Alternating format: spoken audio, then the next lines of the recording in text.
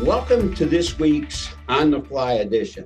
I'm your host, Gene DiFilippo, and our guest this week is the very successful Director of Athletics at Virginia Tech and longtime friend, Whit Babcock. Hello, Whit. Hi, Gene. Good to be here. Well, I tell you what, it's great to have you.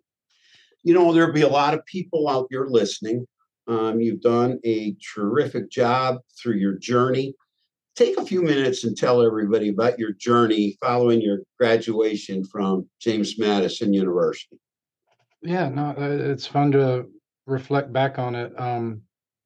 I'll start a little earlier than that, but I grew up in the household of a coach. I'm a coach's son. My dad was a head baseball coach and assistant football coach. Maybe like Eugene, when you coached, you did multiple sports, and he did that at James Madison University. And then they got really good in baseball, and he just focused on that. But he took a Division III program to Division I in the College World Series in Omaha in 11 years. You know, that would be tough to do in this era. But I grew up in a household of a coach that was really successful, and I believe that certainly gives me maybe an understanding, maybe a small advantage in AD world to be able to relate to coaches.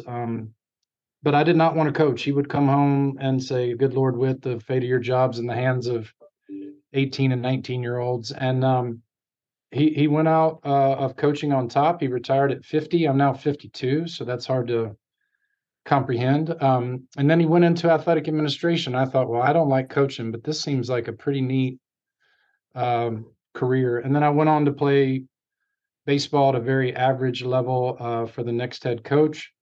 So got a little student athlete experience for 4 years, but not good enough to play pro. And then I went to graduate school, got a master's. I thought I wanted to work in professional baseball. So my first job was $1,000 a month working for a AAA baseball team in Nashville. And was that the Sounds, Whit? Yes, sir. Yes, sir. Yes. And that taught me how to do everything, right? One thing minor league baseball does will teach you that. And then that owner owned another minor league team in Huntsville, Alabama. It was a AA team, and I went all the way up to $17,000 a year. And I sold things in the off season, and during the season, I ran concession stands and parking and all of that. And I was hiring lots of people at age 22 or 23, and it opened my eyes to a lot of things. I learned a lot there. And then I really wanted to get back into college athletics. You know, I had done my time there, learned a lot. I've been at James Madison University, and then I moved to Auburn, and then to West Virginia. And then I moved out to Missouri as the number 2 guy out there. And a guy named Mike Alden really took me under his wing, taught me a ton. And then I guess 11 or 12 years ago, I was fortunate enough to earn the AD job at Cincinnati. And a few years there, my dream job of Virginia Tech came open. And I've now been here 9 years. It is definitely a different challenge to lead. You know, I've always been a startup, 5 years, let's go. And now, as you know from your time, it's an even bigger challenge to sustain it. But I enjoy it, and I love being here, and don't know what else I'd be doing if it weren't in athletics, you know, selling something, I guess. You know, Whit, I'm glad that you mentioned your dad. He was one great person, one heck of a good baseball coach, and a real good administrator. My son, as you know, went to JMU, and your dad had an effect on his life in a real positive way. So I know that it was special for you to live in that household. Yeah, thank you, and it is nice to hear when you impact lives, or he does. And yeah, as hard as these jobs are, ultimately that's what we're tasked to do is yeah, develop young people and a product of the student athlete experience. But that's great, and thanks for the kind words. Whit, you've hired a lot of coaches. What do you look for in hiring a coach? And I'll just tell you, I was surprised with the basketball coach that you hired when you hired Buzz Williams. I thought it was great. great hire. And your other coaches have been great hires. But what in particular do you look for when you're hiring a coach?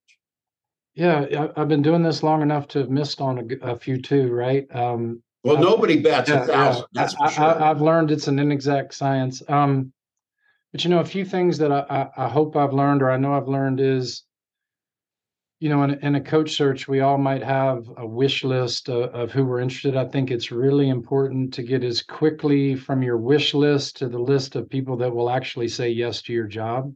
I feel like I don't mind chasing some people, recruiting them on the wish list. But if you chase ones that aren't realistic, you lose the ones that maybe go elsewhere that really wanted your job. So I would say getting the wish list down to who is it, the real group that will say yes to my job and really wants to be here. I like to use a really small group, sometimes just one, two people in a search process.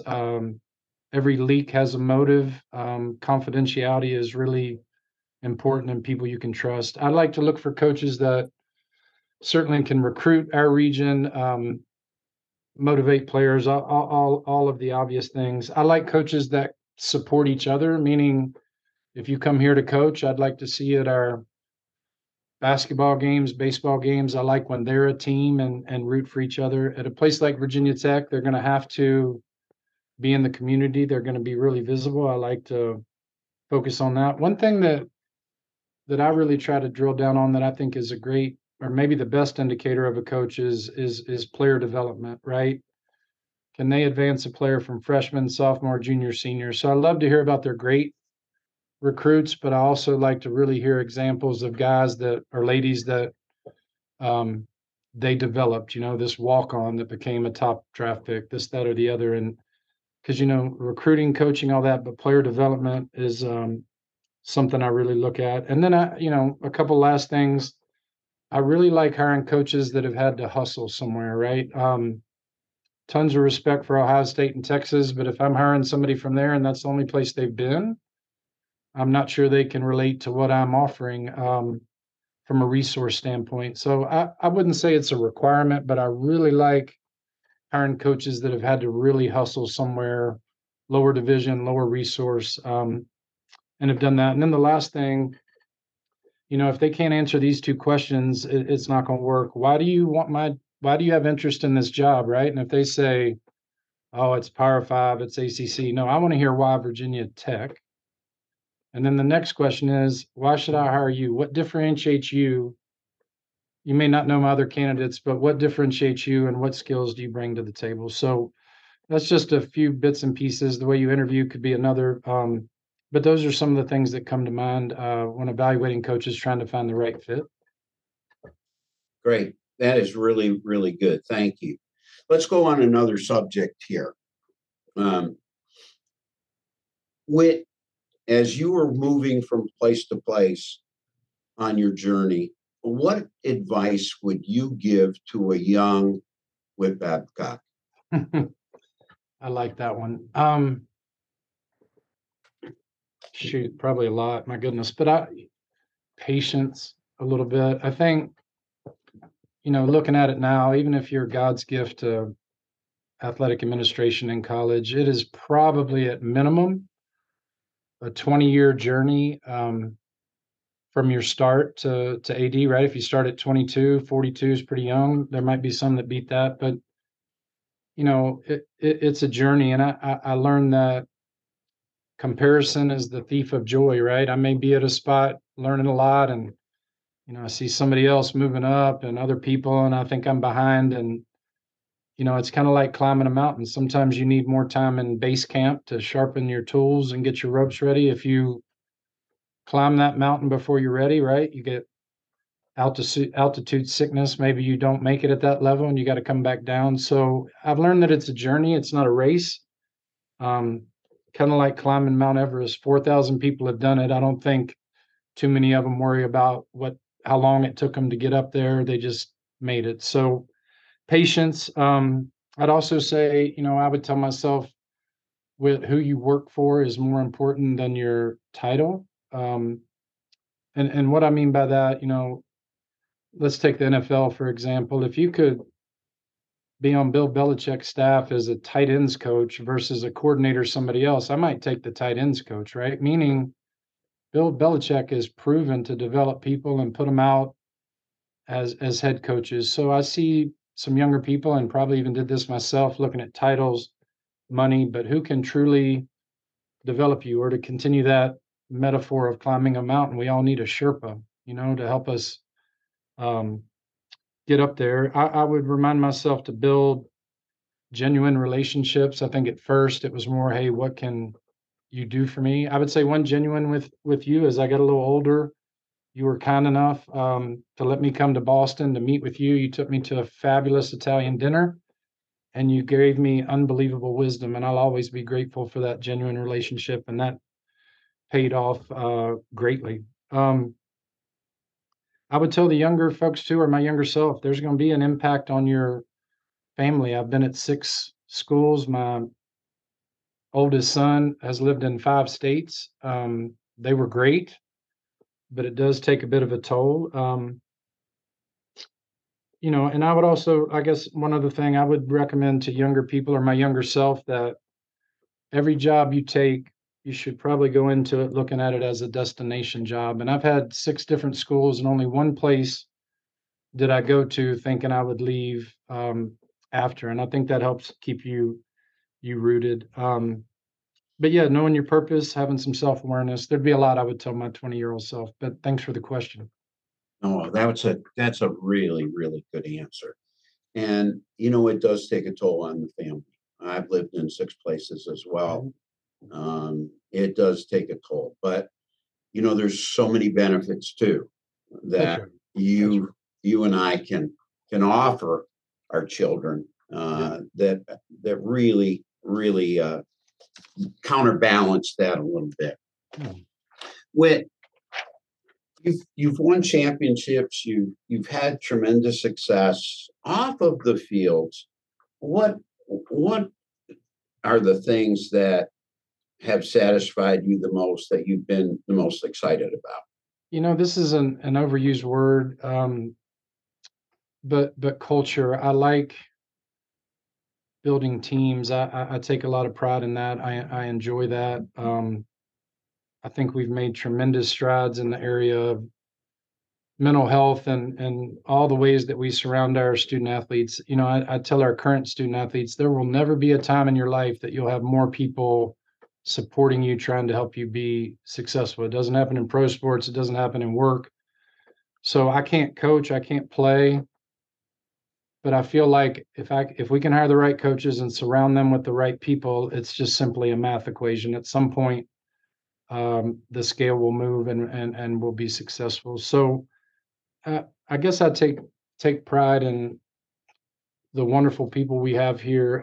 Yeah, building culture, impacting the student athletes. I don't get to see them near as much um, as I would like, but those are a few things that come to mind. Yeah, proud of our capital campaign. Proud of how our student athletes, and we work with them to come out of social justice stronger. A lot of things, right?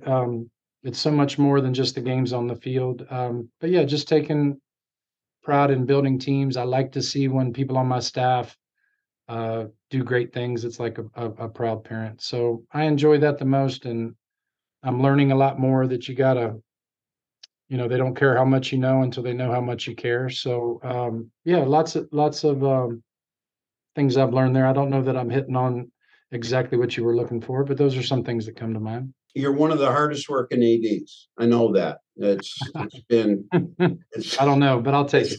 it's been talked about in circles for a while. How do you relax? How do you get away from it? And which is really good for your mental health as well. Right. Yeah, that's a great question. Everybody talks about work-life balance. That implies that it's 50-50, right? I like work-life harmony. Sometimes it's 100% family, it's 100% work. How do you blend it together? It does take more of a mental toll, right? Exercise is always a good option. But for me, I have some property. I like to get outside. Um, cut wood, clear brush, wear my body out. And I like to see instant gratification, right? Even if I get on a tractor and mow grass, I can look back and take pride um, in that. So other people it's reading, I think you have to, you don't have to. I think it certainly helps to have a spiritual component. Um, but if you get that figured out, how everybody can decompress, I would like the cliff notes on that one. The what I've learned is that work is hardly ever out of your mind, and you've got to have those chances to refresh. One of my former bosses, I thought this was ridiculous. Now I think it's brilliant. He actually was disciplined enough to tell everybody and their brother when he was going on vacation, and he would leave his cell phone on his desk. And he said, the assistant has my number, and the place better be burning down if you call me. And he would think about how hard that would be, unplug from a phone and not even have it for over a week. I might try that strategy coming up soon, but it will eat you alive, and you don't make good decisions when you're tired, stressed, and reaction mode. So I like to do that, and it gives me time to think and ponder and recenter. What I didn't realize what a great institution Virginia Tech is. Um, and then when I was working at the University of Kentucky, we hired a president named David Roselle that had come from Virginia Tech. I didn't know And that. Yeah. you know David Roselle, and I worked for him at Kentucky, but he was on the forefront of, while he was at Tech, on the forefront of emails. No kidding. And you had the best computer at the time at Virginia Tech. Yeah. And he came to us with emails, and he would send emails at 1 in the morning, 2 in the morning. I mean, it was amazing. Yeah. But you were so far ahead of other people. Talk about your academics. Oh yeah, that's not. Oh, and there's lots of wonderful institutions. I've worked at six. They were all great. You know, some unique things about Virginia Tech that I've noticed and why I love it so much. You know, there is a sense of place here, a strong sense of place. I don't know, you know, the buildings are all made of stone. Our tagline is "This is home," and it's not a marketing slogan. It's really something that draws people together. You know, we're unique in the fact we're have a core of cadets. You know, we have 30,000 undergraduates, 1,500 of them are still in the core of cadets. Us and Texas A&M have that. So honor, integrity in the middle of our campus is a tribute to the 8 Medal of Honor winners who have been Tech graduates. Largest, most comprehensive school in the state. You know, and people love Virginia Tech, right? We don't have a pro team. You don't see in this region of the country any other schools T-shirts. Um, it's something. And then even our student attendance at football games, Gene, you know, while everybody is talking about how theirs are going down, we get 15,000 all in there before kickoff and sell it out, and they come every week. So academically, certainly the STEM areas at Virginia Tech, science, technology, engineering, and math are big. Um, it is a true land grant institution. I'm from Virginia, and it fits me wonderfully. But I'm really proud to be here, and we're proud of our place, knowing that there's a lot of good places out there. But yeah, I'm kind of biased to this one. You know, trying to win a game at night at Virginia Tech is really, really, really hard on any opponent. I mean, Yeah. your place is so loud. Yeah, we need to And get those it back people to get being into hard. it. Yeah, too many people have won in there lately, but we'll get it back. But you're right, that fan, uh, they don't come to spectate, they come to participate. So it's good stuff. Thank you for saying that. Yeah, they really do. Whit, why would I, as somebody who's living in Virginia or somewhere near Virginia Tech, why would I want to tie myself to your organization? And tell me about the upward mobility that you and your staff are putting together at Tech. Yeah, yeah, that's a great question. Why would somebody want to do it? You know, I think they would be, I know they would be involved in a you know, a dynamic organization. I hope we're that. We do try to be very transparent on everything from budget teach everybody in the department the bigger picture.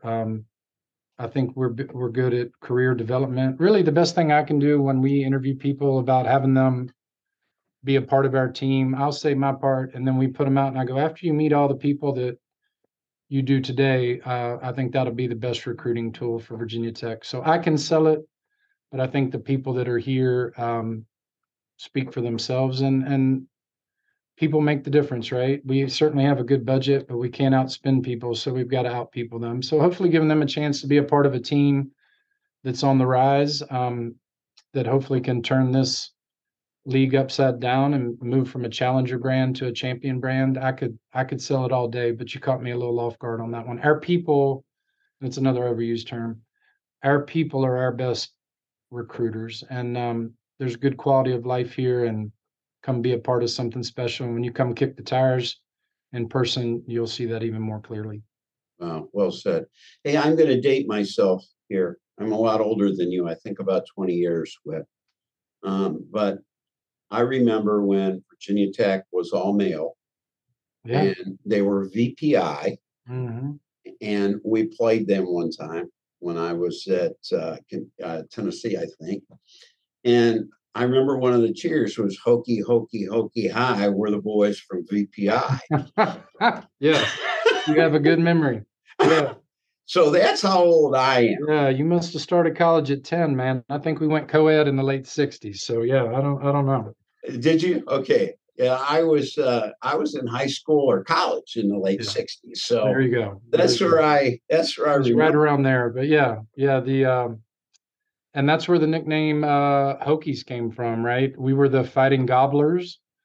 Wild turkey is a popular or prevalent animal in Virginia, and one of the football coaches didn't like that as much, and they took on the nickname Hokies, which really means nothing. It's just part of a cheer. So, but it stuck, and I love the unique nickname. I think it separates us there. So, somewhere in the '80s, we went from the Fighting Gobblers to the Hokies, and now if people say, "What is a Hokie?" somebody from here simply replies that I am, and that's how we go with it. So, yeah, That's you were there. awesome. We were the What's a Gobblers. hokey? I am. Yeah, that's it. When you meet a student, what's a Hokie? I am, and that's it. So that nickname comes from a cheer from the way back days, and it's stuck. It's pretty cool. No other Hokies out there. No other hokies out there. Nicknames, yes. With I never had to deal with some of the things that ads today are having to deal with. One of them is the transfer portal, but the other one is name, image, and likeness. Can you expound on what you think about NIL? Yeah, yeah. It's still new, but we've learned a lot already. I think it'll continue to evolve, and probably like Eugene, I think in the purest sense of it, the intent of it, right, is after someone gets to your school. If a regular student can monetize their name, image, and likeness, sell clothes, sing music, shoot, even give golf lessons to kids and profit from their name, image, and likeness, I'm good with that. And as you know, the practitioners, when we saw this coming, we said that's quickly going to change from purity to a recruiting inducement on the front end, right? And that's certainly happening. And I believe we lost our way a bit. Looking back, the NCAA is sticking on the word amateurism. We probably should have said we do currently pay student athletes. We pay them in university currency. Out of state at Virginia Tech is $50,000. So what would an adult have to make before taxes to pay that? We lost the messaging. But in a way too, Gene, I think we will see a shift as we're going out of this collegiate model, right? Television's been the best and the worst thing, in my opinion, for college sports. It's brought more visibility, more interest. It's off the charts, but it brought all this money, right? And when we couldn't quote pay the student athletes, where did we park the money? We built mammoth facilities. We paid coaches a ton. ADs make a lot. We do all that in this arms race. And now I'm looking at it, and I think that big ship is starting to turn. If you look at an NFL training camp, Gene, they got an indoor facility, but it's probably just a bubble. It's nothing that big or that extravagant. It's functional. May I They gotta- interrupt you just for a minute? Yeah. And just tell you that that's what the Patriots have, and Yeah. they've played in 9 Super Bowls and won That's right. 6 of them. And weight rooms, right? Functional, but you pay the players. And this is what I've learned too. I can't think of a single free agent in any sport that I've ever heard change teams because of facilities. They might have wanted to live in Miami. They might have wanted to be with this coach, this team, or they just got paid the most. I've never heard it. So this whole model, what I think we may see in the end, actually name, image, and likeness, if we could bring it in-house, would be less expensive than the model we have now. Meaning, Gene, if I've got a $10 million locker room renovation, but the locker room's pretty good, I probably can't do this. But if, for example, if I walked into our players and I said, guys, you want me to try to raise $10 million to make this locker room better, or all y'all good with a $20,000 each name, image, and likeness deal? I'm pretty sure they'd take the name, image, and likeness deal. So this may evolve, and maybe there'll be revenue sharing, maybe there'll be collective bargaining, who knows? But I really do think, in a way, when it's all said and done, even though there's lots of challenges, I do think it will reset the financial model where more is invested in student athletes, and that the facilities arms race might slow down a bit. I'm not sure how much facilities ever mattered, really. We always thought they did. I think they have to be competitive. But again, if we're going into more of a pro type thing, look at the pro facilities. So we're educating our donor base on that, right? That we've been hitting you up for facilities for years, and we'll still do that. But it may be less expensive and jumpstart us quicker in football and other things to invest in name, image, and likeness. So it's a new era. It's upon us. And I think those that are quicker to shift the paradigm away from the old models and big, we got to have the same facilities as everybody else, I think they will be the quickest to adapt and the most successful. Wow, well said. Really well said. And you know what? You're right on. The thing that keeps me going, as crazy as it all is, I still believe there is something in the sauce on the student athlete experience. I'm a product of it. You're a product of it. It teaches you how to win with class, lose with grace, interact with people, different religions, races, orientations, finances, teamwork, taking coaching. 80% of the women in C-suites and Fortune 500 companies identify as a former student athlete. Some of them, I'm sure, mean high school. But there is something in the sauce, and that purpose right there is that nugget that I can continue to hold on to and feel good about what I'm doing. Well, we're out of time on this week's On the Fly.